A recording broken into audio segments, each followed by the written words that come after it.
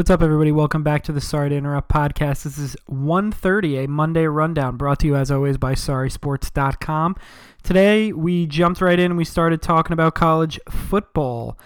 Tua had a tough injury. It's going to end his career at Alabama. We broke that down and talked about his draft status. After that, we went up and down college football, did a little bit of a recap, and talked about the top four. Following that, we did MLB. We talked about the Astros scandal. Then we did some awards. After that, we went around the NBA and talked about our two local teams. And finally, we wrapped it up with a little college basketball talk finally. All right, guys, follow us on Twitter at SorrySports, on Instagram, Sorry_sports. Check out the website, SorrySports.com, and shoot us an email, SorrySports@yahoo.com. Enjoy the pod.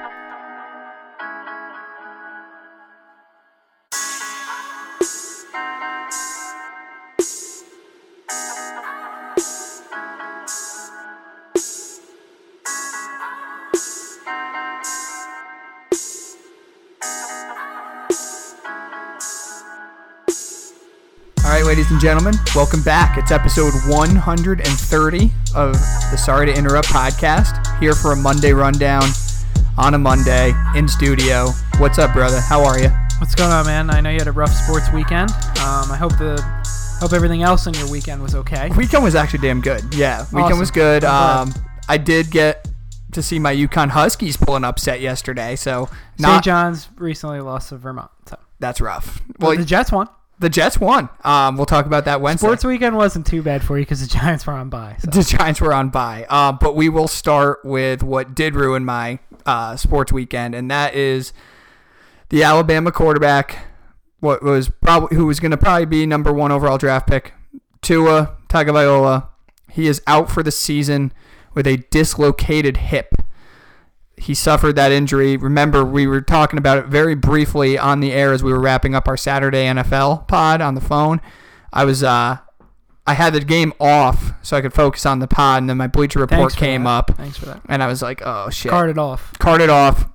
Dislocated hip. Apparently, they popped it back in, but the rest of the injury was really, really bad. Yeah. They took him out on the cart, and he had to fly all the way back to Tuscaloosa for tests, and then they flew him out to Houston to have the surgery done, which was done today. There is no timetable for his return.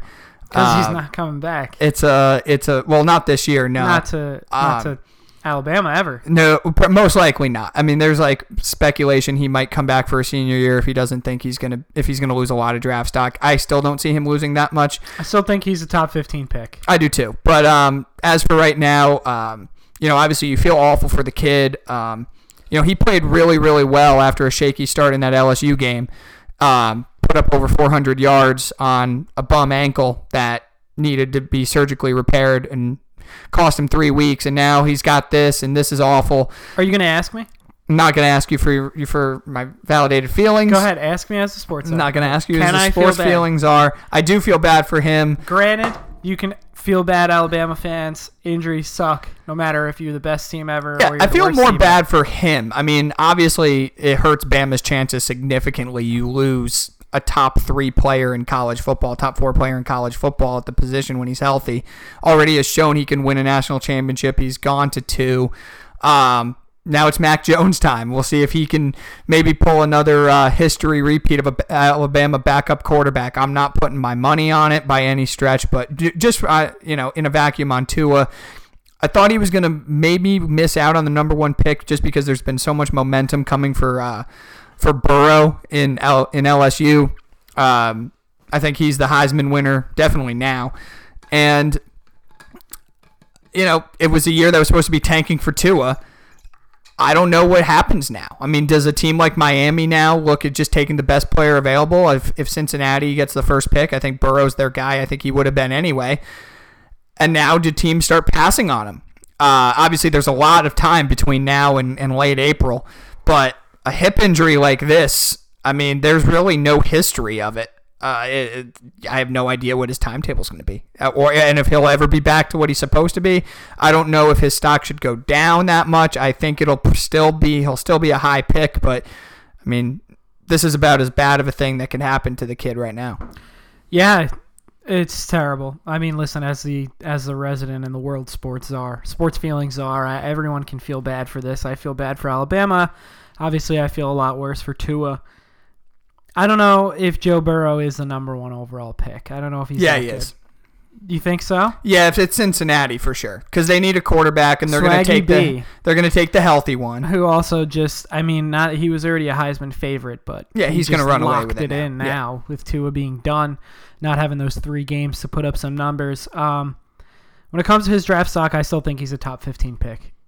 It depends on what comes out of the medical. Like if they're like, yeah, he's going to be 60% of what he was, then no, maybe he drops to the 4th round. Yeah, but if he can make close to a full recovery, I think he'll still be a top 15 pick, and he's probably going to sit out all of next year.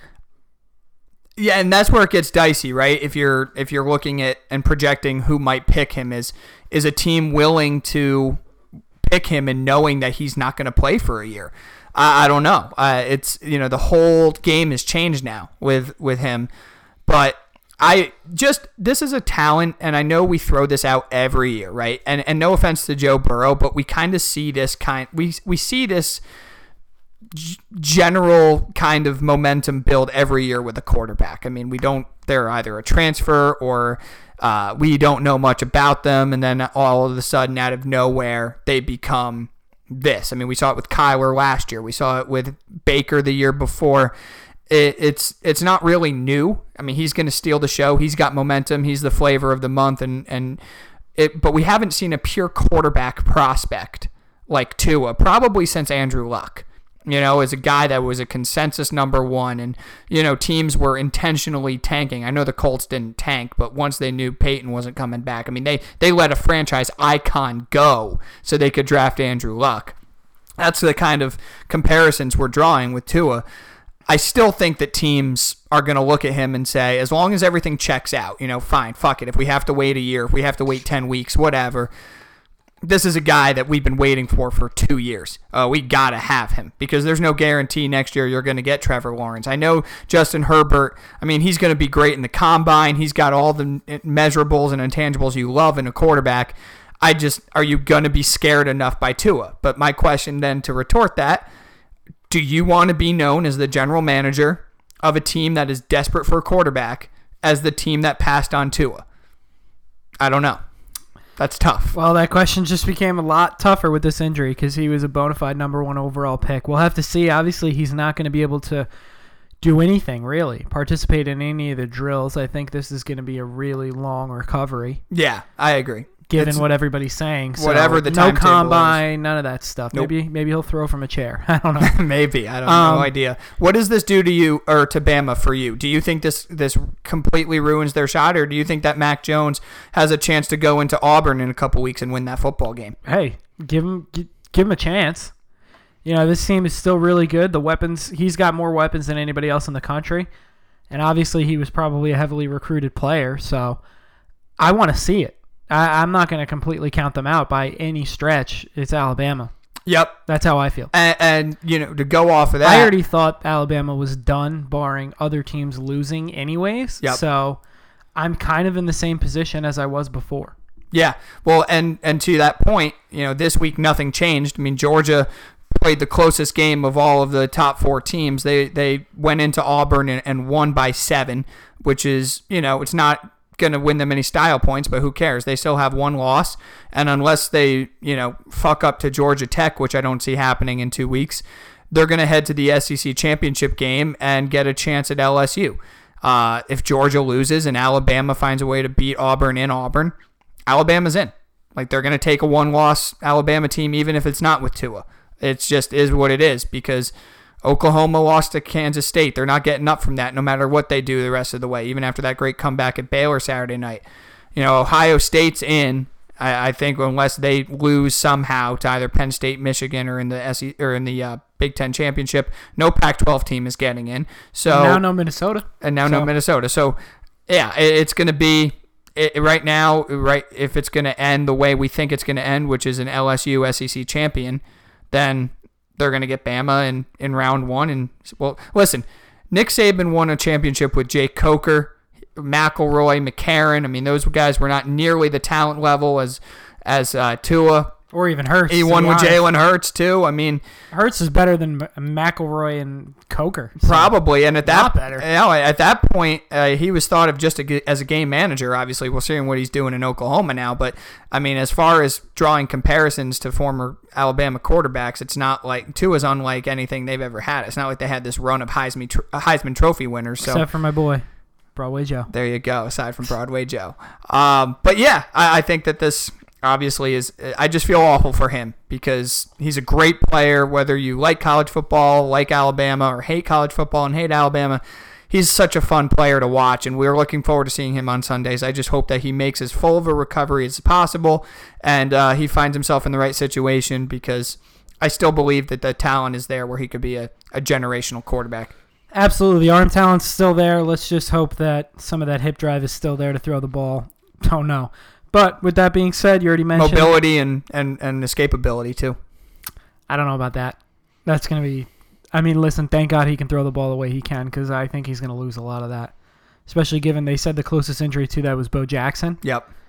And Bo Jackson was probably the greatest athlete ever before that, and he was still made up for it with his athleticism on the baseball field after that injury, but he was never the same. No, you just hope that, for him, this is technology and medical has changed in 30 years where they could make this surgery a little better. But this is the first time since Bo Jackson that I've heard of a hip dislocation. I mean, that's a brutal injury. Yeah. Because it's all those, external rotator muscles that you're also factoring in. The glutes, the hip flexors, the hamstrings, right? Everything. The pelvis, part of the pelvis, they said, was damaged as well. So it's just a brutal injury, and you feel for him.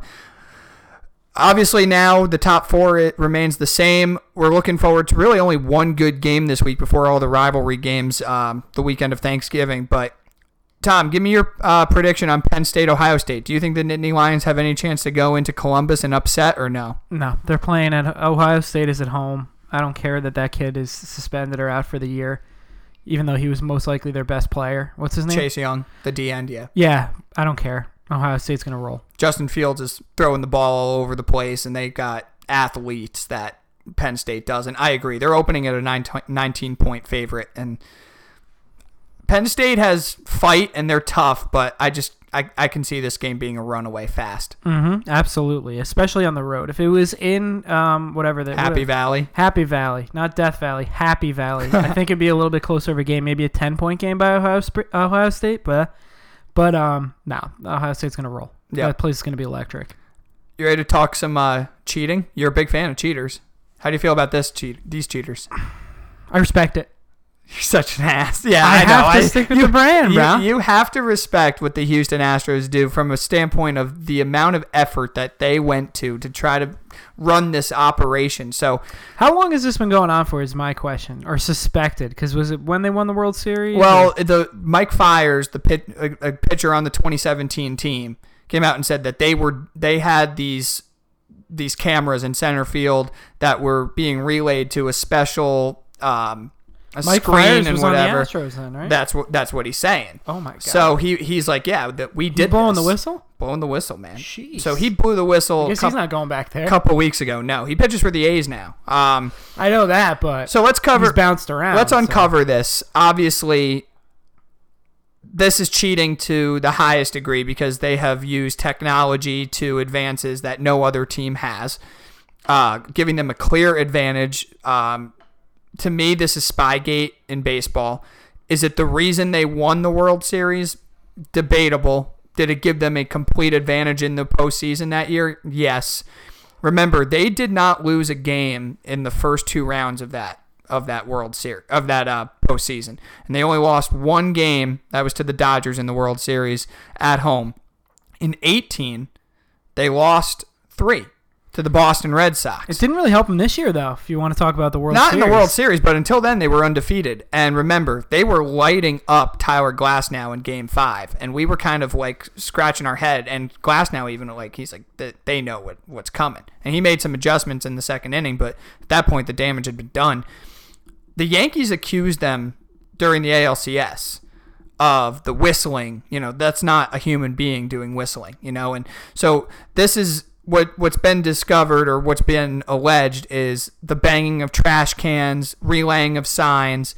during the 2017 season. What makes this really damaging is throw out all the wins and whatever happens, and careers made and hitters, that have put up these prolific seasons with Altuve and Springer and Gurriel and Correa Bregman. and all on down the line. Bregman, runner-up in MVP. Yep. Think of how many careers were probably ruined by going into Houston and getting killed. And Mike Fiers, that's what he said. He's like, there were probably pitchers that got called up and went and pitched in Houston, had, everybody knew what was coming, and they never got called up again, and they're out of baseball. I mean, that's the level that a cheating scandal like this has. So to answer your question before, how long has this been going on? Well, there's reasons to speculate. Obviously, let's just say the only allegations were about in 2017. So let's just say that. So that's a World Championship season. Now remember, in 2018, the Boston Red Sox handled business. Remember who their manager was? Alex Cora. Remember who was the bench coach of that 17 team? Absolutely. We'll see if the Mets will be cheating this year. So there you go. So the three biggest names mentioned in this investigation are A.J. Hinch, the manager and current manager, Alex Cora, the bench coach, now current manager of the Boston Red Sox, and Carlos Beltran, the final year player and now the manager of the New York Mets, basically running this operation.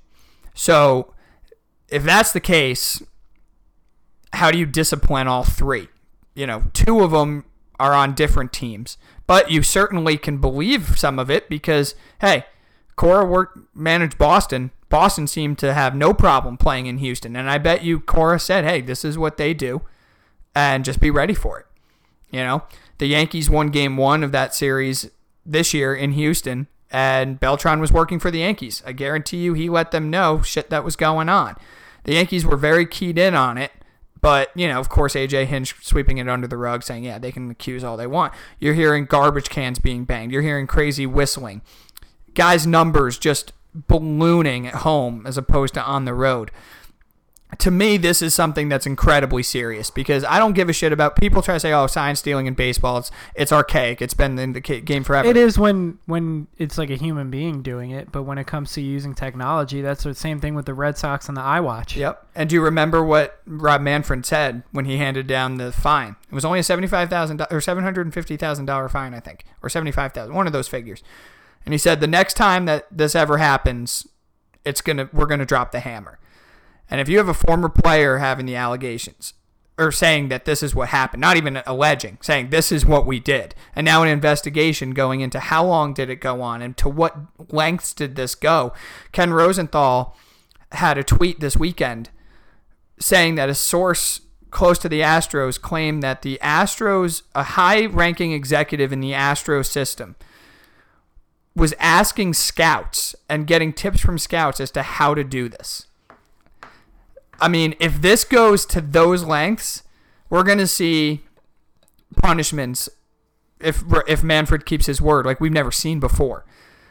So now I ask you, Tom, what could those be? I have my thoughts, but I want to get yours first. To be honest, I don't know because, like in college, if something like this happened to, I don't know, a college football team or whatever, let's say they were stealing plays some elaborate way to a college football team, they would just get, the death penalty, which means you can't give scholarships or whatever. For minimum of a year. For minimum of a year. What can you do to a professional baseball team? Cut down their salary cap by half? Nope. Because that's against the collective bargaining agreement. Yep. So, I mean, you can suspend A.J. Hinch. I mean, we talk about all the time how managers, does it really matter that much? Are you going to vacate wins? I mean, unless there's like clear and concrete proof, I don't know how you could do that. So, and accusing players of doing it, you're going to have even more concrete proof than proof against A.J. Hinch to prove that, I don't know, example, Alex Bregman did this and this at bat. There's proof. So it's not like you can suspend a certain player half a season. So, I mean, aside from just completely wiping the board clean of their draft picks, I don't really know what you could do. Maybe you could give me some better ideas. I have two. And first of all, I don't think any suspensions would happen to players because players were just beneficiaries of a system that was going on, unless any of them were the ringleaders, in which case now you're talking. So obviously we're talking extemporaneously. This is nothing's been decided yet, and the investigation is ongoing. And we have a paper trail of tweets and reports and sources saying whatnot. But ever since this was blown wide open by Mike Fiers, it seems that this went pretty deep, and it was very thought out, and it was giving the Astros an advantage that no other team was even remotely close to accessing. So let's just play it out and say that in 2017, 2018, and 2019, the Houston Astros stole signs, had an elaborate camera. Also, keep in mind they won 100 games in all. They have more wins seasons than any team in the last 3 years. Yep. So let's just say that this was something that was been planned out, executed. Whoops. Easy, buddy. That's a lot of water for you. I know. I'm trying to hydrate, fellas. Yeah, well, do it safely. We're at a point now where, okay, findings have been made. Individuals have been identified and, for lack of a better term, validated as far as what they've done. So now what do you do? If Rob Manfred was serious and sincere about his punishments that he's bringing down, I have two suggestions, and I don't care how. I know these are going to sound harsh, but it's really the only way you can do it in professional sports. Vacation of the World Series championship. You don't award it to anybody. You don't give it to the Dodgers. You don't give it to the Yankees. Just in 2017, there was no World Series champion. The Houston Astros have one World Series championship, and that's 2017. You take away the trophy. You take away the banners. You make the players return their rings. Everybody knows the Astros won, but it's like, those Michigan teams. We see it in college basketball all the time. We all know Memphis played in that national championship game in 2008. Okay, technically they didn't, but we all know they did. So everybody in their mind can know the Astros have it. But when in the history books of Major League Baseball, now going into its 151st season, the Houston Astros don't have a World Series. So that's one way to do it. You would have to have an inanimate amount of proof. Well, that's what I'm saying. I'm speaking out in terms of everything's been found out, everything's been validated.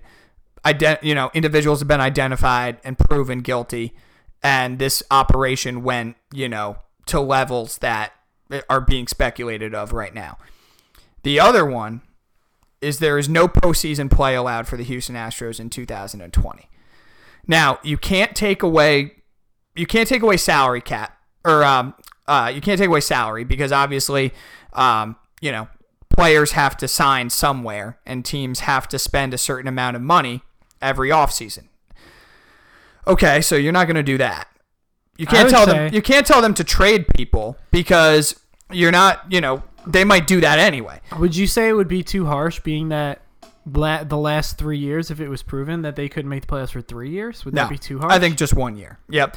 Because what you do is you cut down and, the incentive is there to still play hard because players are playing for contracts and they might get dealt somewhere or signed somewhere else in the off season next year, or they're gonna at least play for personal pride. We see that all the time. Or maybe they'll have an ultimate middle finger to the world and say, fine, we'll win 120 games and not make the play and not be able to play. Kind of go scorch earth there. Whatever you want. But I think if you take away their eligibility to play in the playoffs for a year, what you're doing by that or by vacating the championship, and I know this sounds crazy to people listening because we've never seen this happen. This didn't even happen with the Black Sox. But I'm just speaking from what Rob Manfred mentioned about after the Red Sox. You have to set a precedent with technology here. We're in an age where technological advances are so deep that I can't even speak to them because I'm not nearly as smart about it as people with backgrounds in all of this are. And if you're driven enough and you have a motive enough to make these things happen, you're going to make these things happen. But it's about the integrity of the game. A whole team had a clear-cut advantage over everybody else. So, if you're going to punish, you have to punish hard. In baseball, draft picks don't really matter. This isn't football. You can't do anything with the salaries. You can't tell them to get rid of players because that goes against collective bargaining agreement and everything that goes along with, maintaining that integrity too. Either vacating a championship, the first time we've ever seen it, or you suspend them from postseason play for a season. They won't be eligible. You give either the second place team in the West or you give it to the third wild card. I'm sure that part's not hard to figure out. I'm sure they can do that just fine. But those are two ways to really come down hard and say no team will ever do this again. Because I think that's what baseball is looking for. Baseball, they don't want this shit happening. Teams cannot get away with this. Because this is much more than what you said, just picking up a stolen, a sign at second base or a pitcher tipping his pitches and guys knowing. This is basically espionage. So I love a good cheater, but I love a good cheater that doesn't get caught. And these guys got sloppy. They really did. So it's unfortunate. I mean, listen, I'll do whatever it takes to win, but I don't get caught cheating. I'm not that stupid. Well, it just seems, and I don't have all the evidence, obviously, because it's still coming out, but they got a little sloppy. Obviously, that this was what's becoming more and more evident is this was an entire operation that was very well thought out, very well executed, and till the end.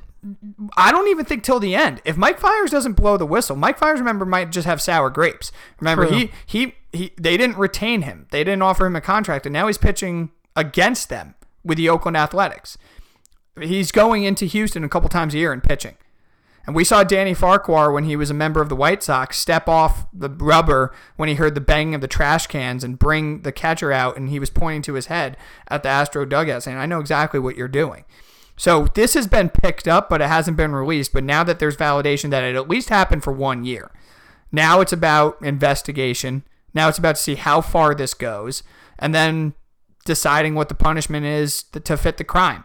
We got to see who's purely culpable. But man, this is a story. This is a story that Rob Manfred does not want, and he will make sure. I mean, we saw it with Goodell. I'm not a fan of Goodell. I think he fucks up basically every time, but when they set out the bounty gate, that was questioning the integrity of football. That crossed the border of, hey, I need you to make plays. That was, we're trying to kill people, which obviously you're trying to end people's careers. You're trying to hurt their financial income from their families long term. That's bad. Obviously, and that will never happen again with the punishment the Saints got. So Rob Manfred needs to do something similar if this goes as deep as is being, talked about right now. I really like the vacation of the next year's playoffs where you can't even play. I just don't think we see that in college. I don't think you can get rid of a title.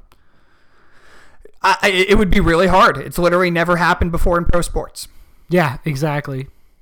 And in college, it's always a joke. I mean, Louisville, they got their... But I do think it's a pride thing because, people do know who wins, and people listening might disagree. And they're like, yeah, but we know who wins. But it's so different when you're playing and you hold that World Series trophy and you have your rings and you're able to put a banner in your stadium for the first time ever.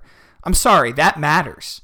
Whether we care or not is irrelevant. It matters to them. That's what you play for. So if you're told that your championship is gone, you'll have the memories, but you will not be able to have any memorabilia. That's gone.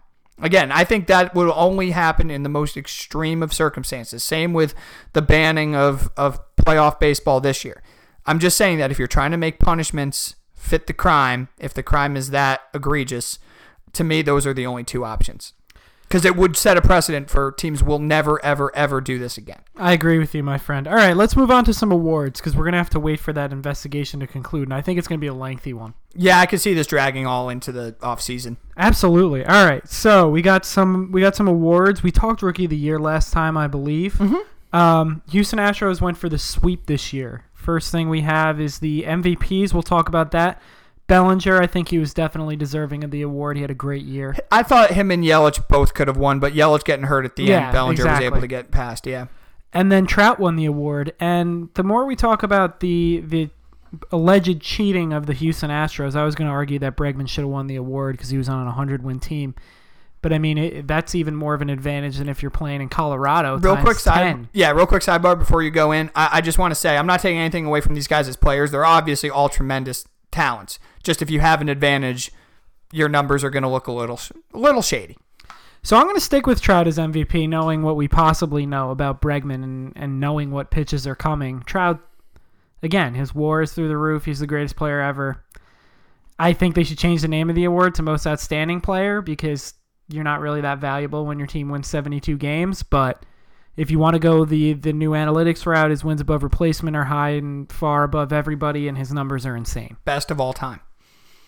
Go. So literally, like, they do have a stat to quantify value. We don't think it matters because they're never in the playoffs.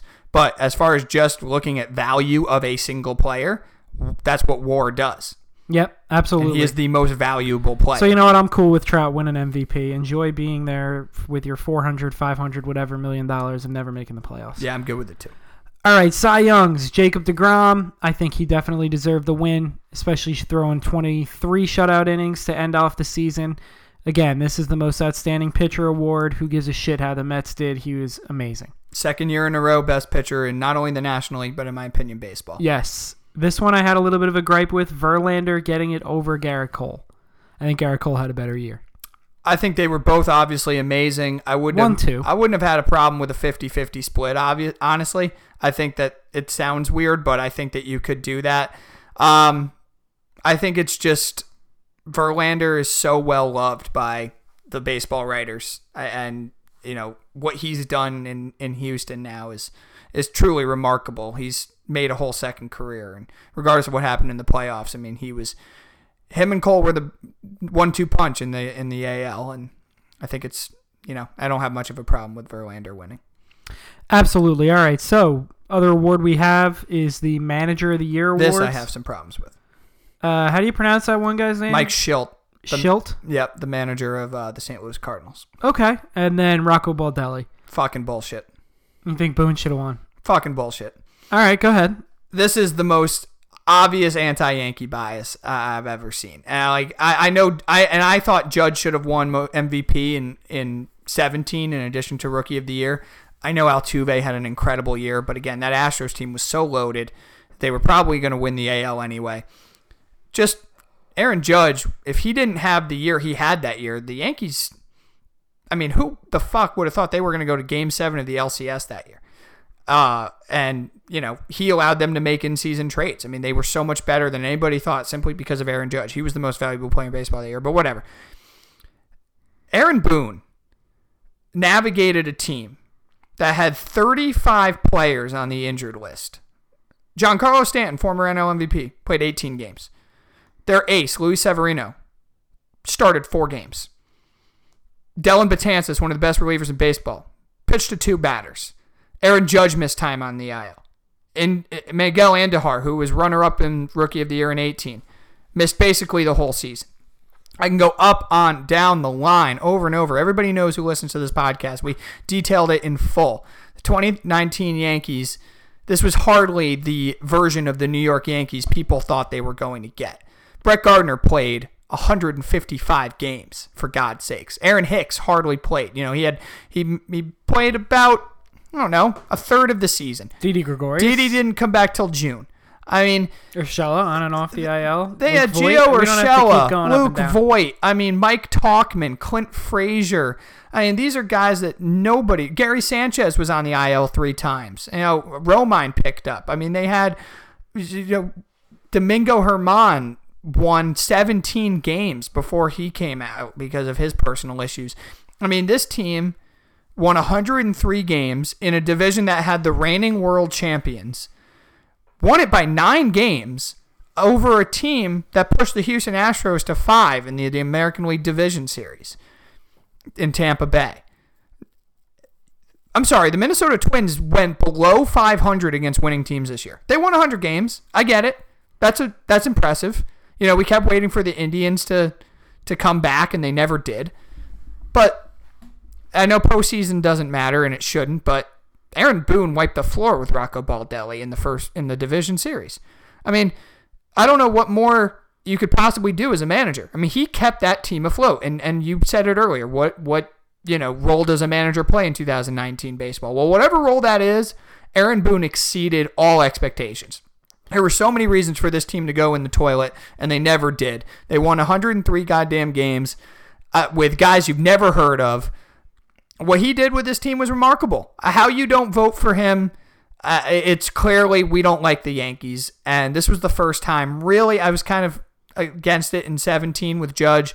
This just fully blows it. If you really believe, as an intelligent baseball fan, that Rocco Baldelli deserved Manager of the Year in the American League, you obviously just hear the Yankees name and assume that they should be great, or you didn't watch any of the season.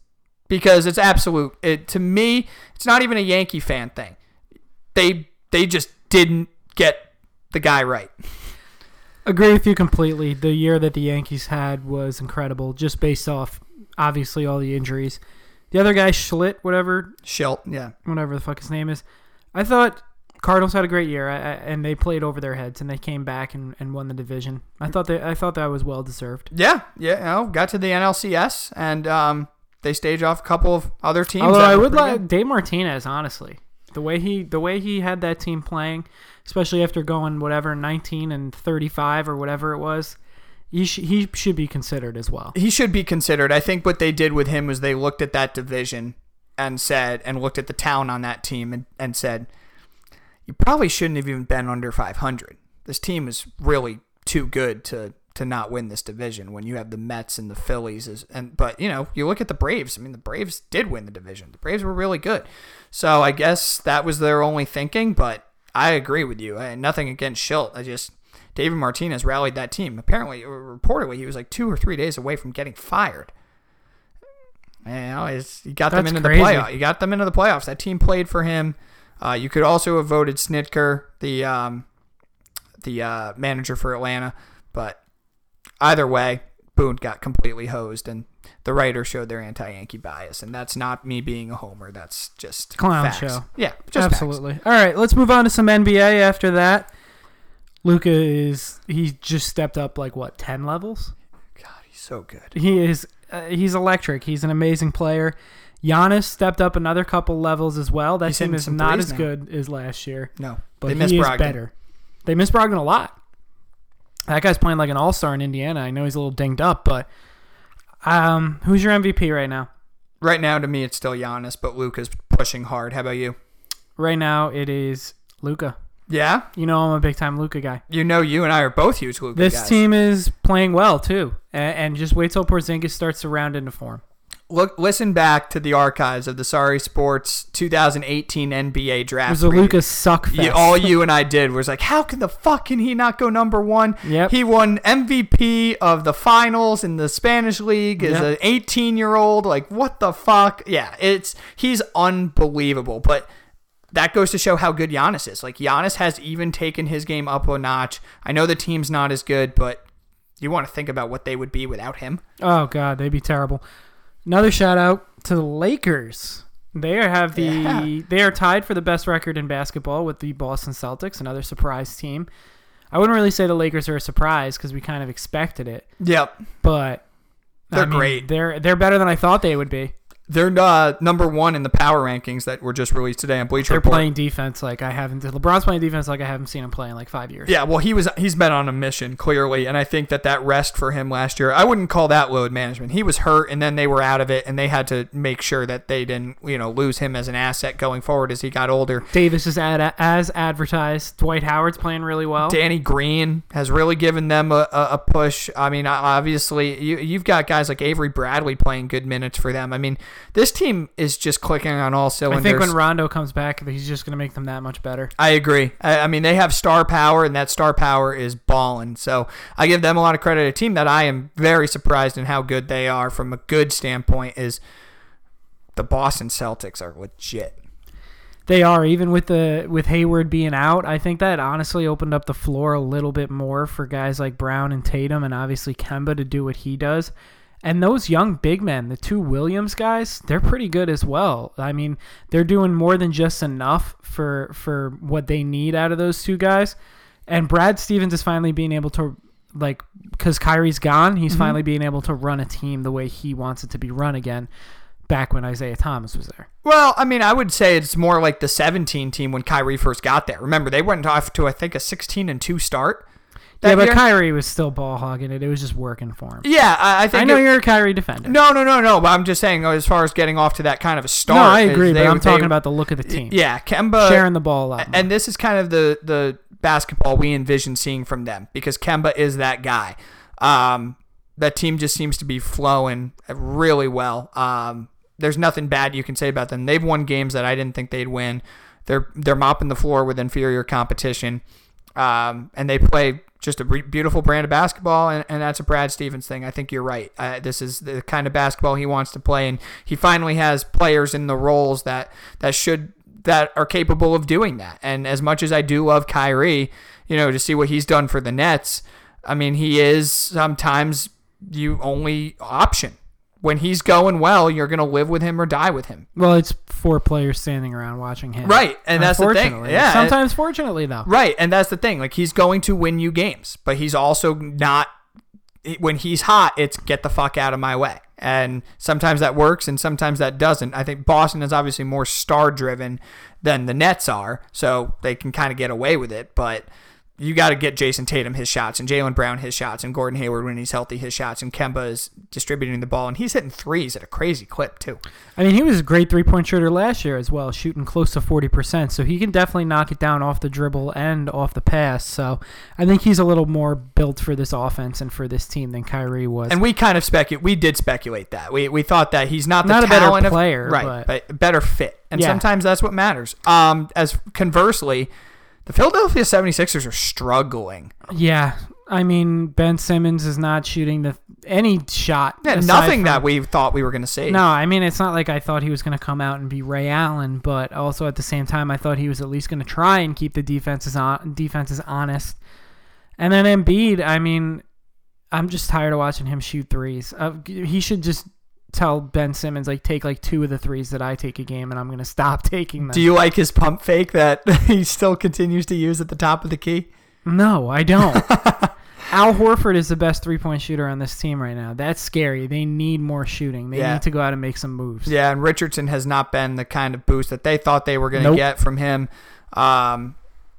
Obviously, he's not J.J. Redick from outside, and he struggled defensively too. This team is very short in a lot of ways, and their depth has really been challenged, and they don't have the depth that they had last year. I don't think they regret giving Tobias Harris that money as far as him as a player, but he just doesn't fit on this team. No, he does not. I mean, because he's an ancillary piece. He's a mid-range to sometimes a three-point jump shooter, and he's just kind of clogging the floor up. Yeah, unfortunately, because he's not a sharpshooter. He's not. I mean, he needs the ball. He's an ISO player like everyone else on the team. Right. I mean, to me, him and Horford kind of serve the same role. I know they play different positions, but they serve the same role. They're both 3-point guys that can kind of stand out there and rebound, but they're not bona fide playmakers. So you can't have them both on the floor at the same time. And if you do, Harris is kind of what he was in the playoffs last year, a guy that's just standing around, doesn't really have a role. Yeah, they've been disappointing. I think Brett Brown is on the hot seat. Whether it's his fault or not, I don't know. But if they don't make some moves fast and find a way to get some shooting, this is not the team we expected that we were going to see. Absolutely. So before we move on to the locals, Paul George is back. 70 points in his first 2 games. So good. He's a monster, man. He's so good. He's like a top 3 player in the league right now. He's played maybe top 5. And he's played 2 games this year. I mean, that's how good he is. And obviously, people were talking about load management with Kawhi. I don't really want to have that conversation. He is nursing an injury. I mean, he was hurt all postseason last year. He played the finals on basically one leg, maybe even the Eastern Conference Finals as well. I mean, listen, I think that there's ways to navigate load management, rest him more at home. The home fans get 41 opportunities to see him. Road teams only really get 1 or 2 max. Just figure out a better way to do it, but I don't really care. He is actually hurt. It's not like they're just letting him have a rest day. This is an injury that's chronic. Remember, he did miss a full season in San Antonio, whether that was, BS or not. He was hurt. So, let them do what they're going to do with him. Last thing I wanted to talk about before the locals, dude, is I got to get your take on the Warriors. I was thinking about this the other night as they were blowing their overtime loss to Boston. By the way, now D'Angelo Russell's out for at least 2 weeks with a sprained thumb. So they really have Draymond and nobody else. Eric Paschall, Villanova product, playing pretty goddamn well, and they got Jordan Poole too, but these are the names I'm talking about from what a difference a year makes. But yep. I want to get your take on them from this perspective. This is a team that has had a 5-year run that we haven't seen in a long time. Probably since that 99 to 2003 range with the Lakers, right? Playing 100-plus games a year. Yeah. do you know that they are going to be able to get through a year where Steph is basically not going to play? Clay's definitely not playing now. You still got Draymond. D'Angelo Russell's out. Whether they trade him or not, I don't know. But they're going to find a way to get the first or second or third pick in the draft. And Such bullshit. they're like, this is insane. This might be the luckiest, worst team I can think of. I mean, you built up so much equity. You're in the new arena. The season tickets are already locked in. People are going to be going there regardless just to check it out. It's just bullshit, honestly. Can you think of another situation like this in the NBA where a team that's coming off at least a couple championship runs, no, maybe have like guys Lakers, get hurt and then find a way to the Lakers first or second teams? pick again? I don't know. No, I really can't. Maybe some Celtics teams back in the day, but aside from that, coming straight off championships, no. I mean, I wouldn't be surprised if next year they're like the 3 seed. Such bullshit. It's crazy. It's crazy. What can you do? Honestly, it's a lot of luck and a little bit of good management. Yeah, I think right now it's they just got to make sure they get the right pick. Mm-hmm. But there's some guys coming out too. There's some guys coming out. All right, man. Talk to me about your Knicks. This week in Knicks updates is status quo. Hey, you beat the Mavs again. Yeah. No, and listen, Marcus RJ Barrett's Morris. looking good. Fuck Marcus Morris, man. I would have taken that loss even if he didn't play. I don't care. I don't care about wins and losses. I just want to see this team grow. But clearly, they have other plans for the Knicks. They think they're a playoff team. It's utter bullshit.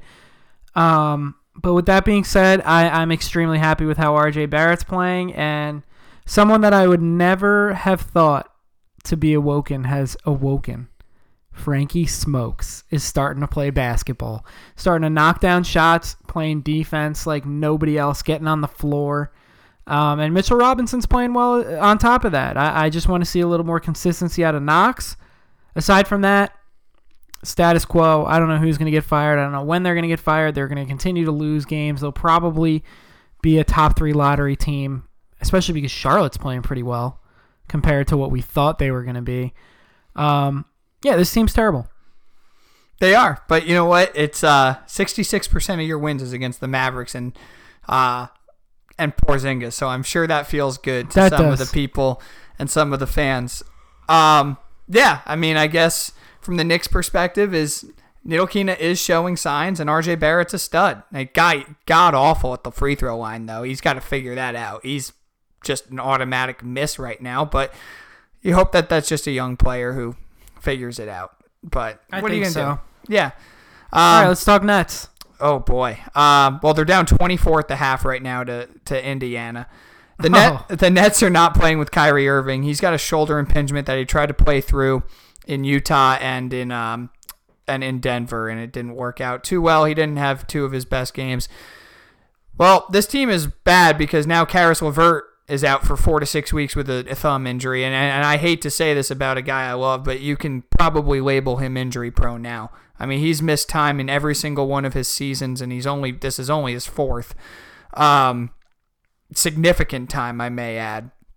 So I think that that's something you have to be genuinely concerned about. Listen, I picked them as the 3rd seed because I thought that they were deep enough and just going off of the momentum that they carried from last year, and you add a player of Kyrie Irving's ilk, even without Durant, I thought that they could go on a run. What I'm seeing right now is a team that doesn't play a lot of defense at all. They're figuring out rotations. Certain guys have been disappointments. And they've got a significant amount of injuries that they're trying to deal with right now, because also we're seeing guys like Theo Pinson and Zanin Musa and Nick Claxton playing like 25 minutes each. I'm disappointed with this team. I know it's still early, but I expected them to be better. They beat the Bulls the other night, but they're getting killed by an Indiana team at home that they shouldn't get killed by. They've lost a couple games. Not that they're better than Utah or better than Denver, but when you have large leads in games late, you don't blow those games, and they are blowing those games, looking lost in the closing minutes of games that they should be winning. So I don't know. I mean, they're a playoff team, bottom half of the East probably, but definitely disappointing. Absolutely, man. I still think they end up like a 6 or a 7 seed. Well, that's what I'm saying. Now they're probably a bottom. I had high hopes for them. I had them finishing third, and that was again probably a fanboy. Yeah, but I still would have preferred fourth or fifth. But with the injuries and the lack of smart play, and I don't know, that it's just not a great vibe right now. No, not at all. All right, so let's move on. Final thing, a little college basketball. Finally, it's back. I'm excited about that. So let's talk about somebody that's not playing right now, and that's Wiseman is it James Wiseman? James Wiseman of Memphis, yeah. For Memphis, Penny Hardaway in Memphis, and he is out indefinitely. Tried to fight it. I guess it didn't really work out for him too well. Didn't work out for him or Memphis. Obviously, this was a controversial move because Penny Hardaway was his coach in high school and AAU. So obviously money was handled at some point, and he came to Memphis with him, and he's been playing great in the few games he played. But it's the thing with the NCAA, like, you just can't do it. We can scream and yell about it all we want when it comes to some of these players in basketball and football, but at the end of the day these are the rules, and if you get caught, you're going to serve discipline. So they was going to go to court and fight it, and now he's just like, Memphis is like, no, you're just not going to play, and we're going to try to find a way to figure this out. He's a hell of a player. Yeah, absolutely. He's a hell of a player. Whoever gets him in the draft is going to be very happy. But again, it's the NCAA. It's the battle now that Love cheaters. Yeah, now that these new rules for players to capitalize on their likeness and all that start to come in. I mean, you might as well just abolish the one and done again. Doesn't help the schools that much because, did anybody really care about Duke last year? They just cared about Zion. And if they lose in the tournament, it feels like it's a disappointment and we all got hosed. Just let them go pro. If they're ready to go pro, you're going to live with your success stories and you're going to live with your failures. You get that anyway. I mean, if a player gets hurt in his first year and his only year in college, we're going to scream about how bad it is. If they go pro and they're not ready and they're out of the league, we're going to scream about how bad that is. I don't know what more else you can say about that. There's some exciting young players, though. And Memphis, I still think is going to be really good. Yeah, I do think they're going to be a pretty good team this year. All right, so a couple games we got. St. John's lost to Vermont. I already mentioned that. We don't want to talk about that, especially when you start off with such a fucking cupcake schedule and you can't even win those games. Kentucky, speaking of cupcakes, loses to Evansville. Weren't you starting at point guard for them last year? I was. Yeah, I had a good run. Nice.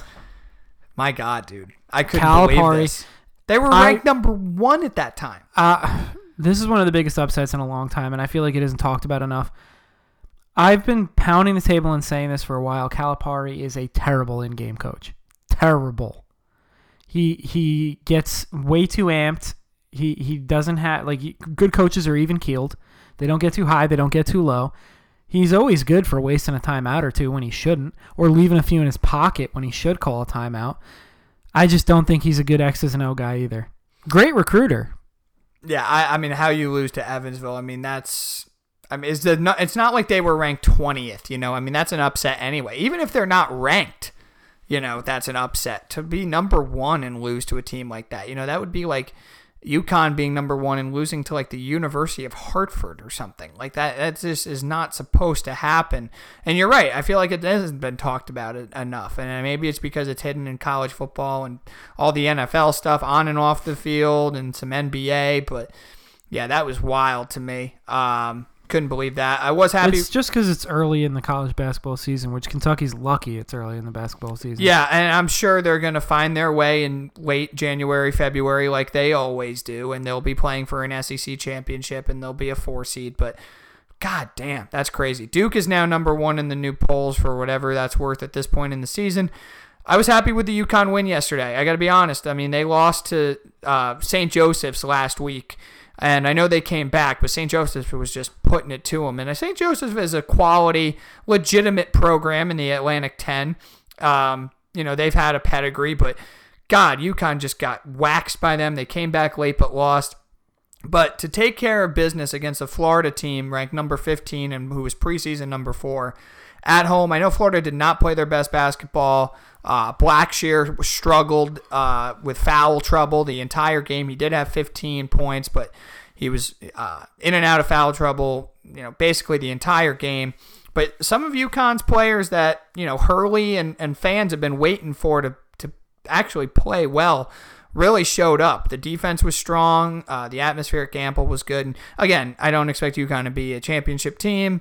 I'd be happy with them finding their way into the tournament in their last year in the AAC before going back to the Big East next year where they belong. But that was a quality win. That was the first statement win that Danny Hurley has had, and you're starting to see his imprint on this team, which is exciting as a fan. Absolutely, man. All right, so that about wraps it up for our Monday rundown. We'll be back on Wednesday. Sean? We have so much NFL to talk about. Absolutely, including the fact that you're not even gaining ground during good weeks on your picks. No. You told me when I showed up to the studio, you've got the fast food menus you're starting to look up and starting to pull them up to see what's coming out. Stomach's starting to churn. Mm-hmm. Absolutely. I cannot wait. Got to get my secretary on that. And I got to get my secretary to start putting the picks back up on the website. And we got to get you jumping in that body of water soon. Another cold Absolutely. day. Let it cool off a little bit more. I really want it to be worth something. It'll be worth something. All right, everybody. Have a good night. We'll be back on Wednesday. Take care, guys.